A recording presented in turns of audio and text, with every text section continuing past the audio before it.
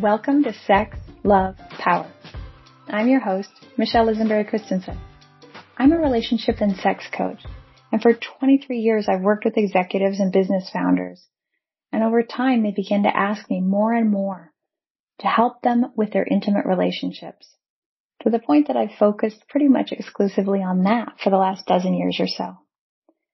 As they sought my coaching to push the envelope on how good they could have it in life and in love and sex, my extraordinary high-performance clients have blessed me with a wealth of knowledge about how to create relationships that aren't just successful, but truly great. This podcast is where I convene the conversations about love and sex that help every listener create those same world-class results in their relationships.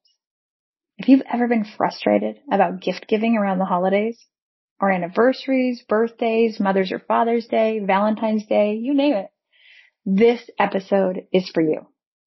These occasions should be, and theoretically are, times for thoughtfulness, creative self-expression in your gifting, generosity, receptivity, gratitude, and joy and intimacy all around. That's the point, right?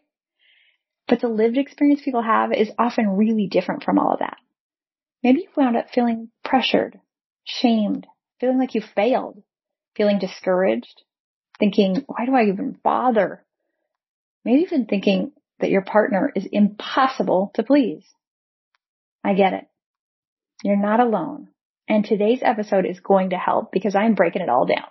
Why gift giving in relationships can get so frustrating, the mistakes that lead to gift giving misery, and what you can do to feel successful, to have your partner feel loved, and to be closer than ever after this holiday season.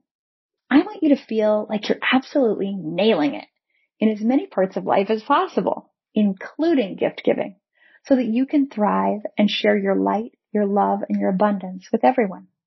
This world sure needs it, and you for sure deserve it. So let's dive in. First, we'll look at the top 2 reasons that holidays are so fraught with regard to men in particular giving gifts to their partners, and the places that men sometimes go in the face of that pressure. First, we'll look at the top 2 reasons holidays are so fraught with regard to men in particular giving gifts to their partners, and the places that men sometimes go in the face of that pressure. Now, with all of this, I'm going to talk in a gendered way because there's a ton of truth in what I'm saying here in man-woman heterosexual couples. But if your gender identities are different from that in your couple, then what I'm saying may still be very relevant and helpful. And I want you to see me looking you in the eye right now and saying, I love you and I support you and I am not here to be heteronormative, just to speak from my experience and that of most of my clients. So, why are holidays so fraught for men trying to get their partner a gift? First reason, the commercial con job. Whether birthday, anniversary, Valentine's Day, maybe Christmas, maybe another religio-cultural holiday, and for some, Mother's Day. These can all be landmines in our material culture. Some commercial interest, from Hallmark to De Beers, who markets diamonds, to the floral industry and beyond, has tried to put its fingers into your holiday. They have collectively flexed their persuasive muscles to convince men and women and all of our partners, especially in heterosexual unions, that love can and must be proven on this particular day through commercial expression.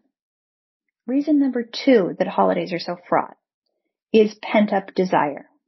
Something happens around holidays to women who have been self-sacrificial, overly patient, generous to a fault for the rest of the year. Such a woman hasn't been actually entirely virtuous, though. No, what she's been doing is keeping a tab. And now, buddy, it is time to pay up. You can settle the score by getting this thing just right. But man, what are the chances? That is a ton of pressure, right? And if you're like many of my clients, here's where you might go in the face of this pressure. First, to rebellion or defensiveness. When you see how much pressure she's putting you under to get this holiday thing just right, you might holler, no fair. You might say, I'm not going to play this game. You might defend the things that you have done for her or the things that you've given her in the past and say, why wasn't that good enough? Second, you might go to avoidance. procrastination, forgetting, not having a gift in time, waiting to order something until they're out of them. Those are all manifestations of avoidance. If you can't win, if your chances of, quote, getting it right seem paper thin, why even go there? If rebellion is a deliberate giving up, then avoidance is a more subtle, oh, it slipped my mind, or whoops, her birthday's tomorrow, or uh-oh, how did Christmas get to be next week? So you actually direct your energy away from the upcoming event, which further ensures disappointment and hurt all around. Now, third, you may try throwing money at it. Some men try to make up in cash for what they have not invested in thought or time. This sometimes works to an extent because they'll pick something like jewelry, a car, beautiful clothes that hits a spot, if not the heart spot that their woman was hoping for. I mean, it's hard to complain about carats worth of diamonds or shiny chrome, but they might not actually create intimacy and nourishment for you both. And that's the real goal. None of these approaches gets you to that successful, close, happy, hot connection you really want, right? So let's look together now at the easiest way to succeed at gift giving and experience giving. I got 7 simple steps for you. Ready? All right. Step 1. Decide you want to hit a home run. Really decide that that's what's going to happen this time. I am going to be successful. If you make a clear decision, the resources for it to happen will come a lot more easily. Step 2. Give yourself exponentially more time. Now, I'm recording this just a couple weeks before Christmas. It won't land until the week before Christmas, so I'm probably not even talking about this Christmas with this step. But in a general sense, this is one of the keys. Start planning just little steps at a time, way in advance. So late December is a good time to be listening to this with regard to, say, Valentine's Day or Mother's Day, or if your person has a birthday in the first half of the year. Step 3, set aside an hour to schedule recurring reminders to yourself for the future. For example, a reminder to start thinking about holiday gifts in September or October of each year. A reminder about your partner's birthday for 2 months in advance. A reminder about Mother's Day, if applicable, or if not applicable to your partner, then for your mom for March. An anniversary reminder for 2 months in advance of that. Certainly this works really well for partners of fathers too, right? So set yourself reminders months in advance of the particular day so that you can go back to step 2 and give yourself exponentially more time. Now, a bonus tip here. Include, even if you have to ask your partner what the dates were, include the anniversaries of things like your first date, your first kiss, when you moved in together, your engagement, etc. Those are wonderful things to celebrate, and your partner will love it to be able to think that, yeah, my love always celebrates our little mini anniversaries too. Now, step 4, make an Evernote. Or now I'm just nerding out on Notion myself right now. We'll see if I still am 6 months from now, but I've been an Evernote fan for years. And if you don't know about this free app, check it out. Evernote. You can put a note into your system where you can keep a running list of ideas. When your partner shows you something in a magazine or they ooh over something in a store window, take a note. Those are hints as to how you could hit a home run. Step 5, get help. Get to know some of your partner's favorite stores and pay one or more of them a visit with your partner. Meet one of the salespeople there that your partner likes and say, I want you to be my elf to help me get great things for this person here. Will you please ask the kinds of questions that you know to ask so that you get the info out of my partner that you'll need in order to help me pick the perfect gifts for them? That will help you a ton. And it's a win-win-win, right? And your partner's friends and siblings can also be key allies as you're seeking to hit a complete home run with them. You do not have to do this alone. Now, step 6 is write. Write. Longhand writing is sadly becoming a lost art. It will be so meaningful if you write to your partner. The simplest way to do this is to write a note with 3 things that you love about them for the next event. A little bit more complicated? Write some of your favorite memories of the two of you. Write some of what you've learned from your partner or learned by being with them. Longer term, start a little journal where you write something that you love about your partner every day and give it to them a year from now. That is epic stuff.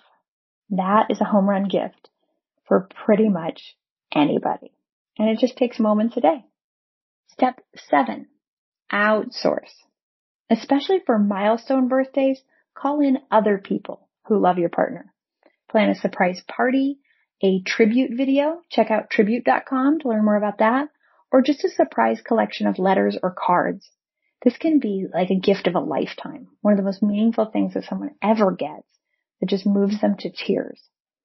You'll ask other people to contribute, but you are going to get the credit. All right? I trust those 7 steps are helpful, but you may still want your partner to tell you what they're desiring or what they prefer, right? So here's how to teach someone to tell you what they want. First things first, we've got to get the person to believe that they can be thrilled to get what they ask for rather than them requiring the giver to read their mind and then give them what they want without them having to name it. Many women in particular seem to carry this belief that if I have to tell you, it doesn't count. Can you just picture her arms crossed over her chest now? I can. But that belief really limits how much satisfaction someone can get, since so few partners, few humans for that matter, are utterly clairvoyant mind readers. So ask your partner if they're copping that kind of attitude. Do you feel like if I have to tell you, it doesn't count? And if your partner says yes, ask if they'd be willing to reconsider that position.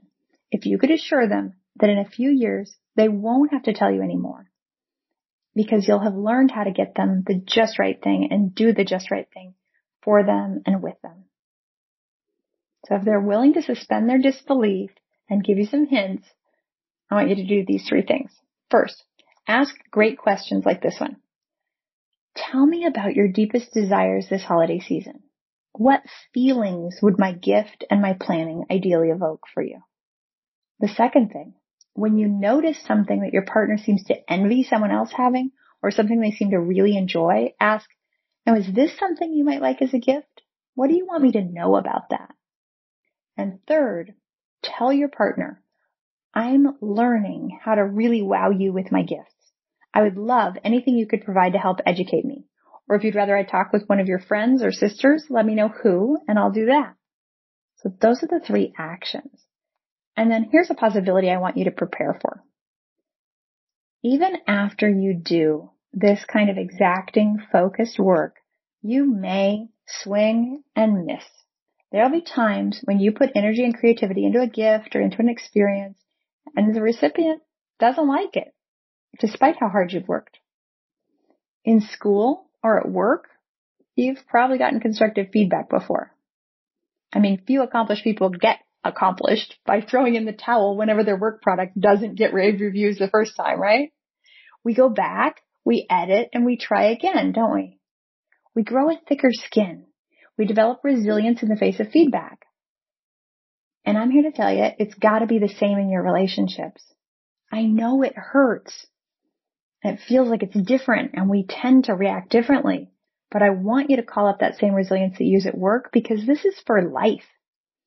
You're devoted to this person, and you've got to wade back in there. You do not want to just put a lid on how successful your relationship can be because getting feedback hurts. You have got to wade back in there. And this is the point in a conversation with a client where they'll often say to me, but Michelle, I really think maybe it's just impossible to please her. Does it seem like your partner absolutely cannot be pleased? If so, you're not the first person. So let's stay with the school or work metaphor. If you had a professor or a boss who just couldn't be pleased, who was riding you mercilessly with a moving target, you'd probably quit, or you'd try to get reassigned. Now at home, when we're married, rather than seeking another position, what we sometimes do is just try to pretend that that part of our role doesn't exist. It's like putting our fingers in our ears and going, la, la, la, la, la, la. But that's really a very passive-aggressive thing to do, and it's not fair to either of you. It shuts your relationship down. So what I recommend when it seems like she cannot be pleased is the same thing I recommend for when you know she can, but that you haven't hit on it yet. Don't stop. Keep evoking her heart's desires from her. An otherwise lovable woman whose satisfaction on holidays seems really elusive, if you look at it from her standpoint, she's pretty ouchy inside.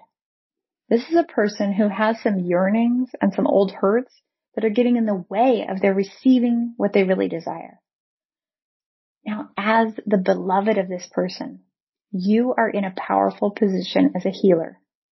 You can draw out of her what she really desires, and you can help her heal those painful places where holidays still push her buttons. It's such a beautiful role to play if you can do so wholeheartedly. Now, maybe you're game for that. And then your next question is, what should I say if I got her something that missed the spot? So here are a few of the best responses my clients have used that their spouses responded well to. First, I'm not here to defend my gift. I'm here to get satisfaction from totally delighting you. I want you to partner with me to create those feelings of satisfaction for both of us. Are you willing? So make it a really pointed request. The second thing you could say is, what feeling do you want your gift to evoke? And then when they've told you, follow up with this. What do you think would help you feel that way? So you're getting good feedback.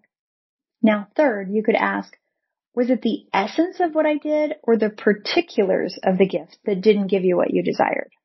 Now, you're asking this without any sarcasm or rhetorical question vibe, because you could ask it with that too.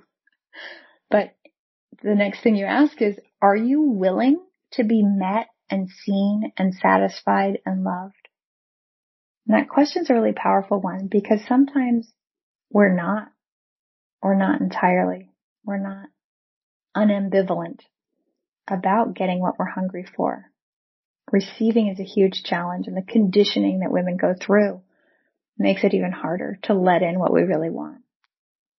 So the follow-up on this question is, if you're not totally willing, what part of you is holding back? And what would help that part of you? If as her partner you're able to ask someone these questions, you are opening the doors to untold riches in terms of intimacy and growth and emotional healing for this woman who so wants what she wants, and at the same time, just as that is like a foot on the gas, she has her other foot on the brakes. And you can help her take her foot off the brakes by just staying with it and not taking it personally, knowing that her pain and her holdback is about her. And that's why I want you to try so hard first, to really put your creative heart into discerning what it is she's hungry for, because it may be you half-assing it that's holding it back. And when you know you're not half-assing it, it'll be really clear that it's her receptivity that's holding back the level of satisfaction you want and the level of delight she wants. So this is the way you hold her accountable. This is the way you put the ball squarely in her court for her part of it. You eradicate your part first. Now, please know that I'm not saying that's fair or that it should be you first. I just am always talking to whichever partner I'm with and asking them to go first, simply because I'm there and because that's where our power is. If we go first, if we take the high road, then we have control over how quickly our relationship evolves, because we're not waiting for our partner anymore. And that is a powerful place to be. So the fourth thing you can say, if all else fails, is this. I want to say something that I think may be painful for both of us. I say it with deep compassion for where you are and a commitment to helping you feel loved and seen and met by me. Or you can put in there whatever you think she wants to feel based on what she's told you. Are you ready? So ask her if she's ready. And then when she consents, say, your yearning may be bigger than this one holiday can meet. How can you and I work on filling up your tank every day? So with this one, you're really saying, I'm really trying here. I know you're trying and you want love and satisfaction and feeling loved, but it seems not to be working. And I'm wondering if we're trying to do too much with this one holiday. So I'm going to keep trying on this day, and I'm also willing to try every other day. Are you willing also? Because that's what I see time and again, is that one particular day, whether it's a birthday or Christmas or whatever, becomes the proxy for the other 364 or 365 days in the year, and it collapses under the weight of all of that expectation. So if we can begin to change our ways, then by the next time that holiday rolls around, there's a lot more room for satisfaction with that day because it's not freighted with so much.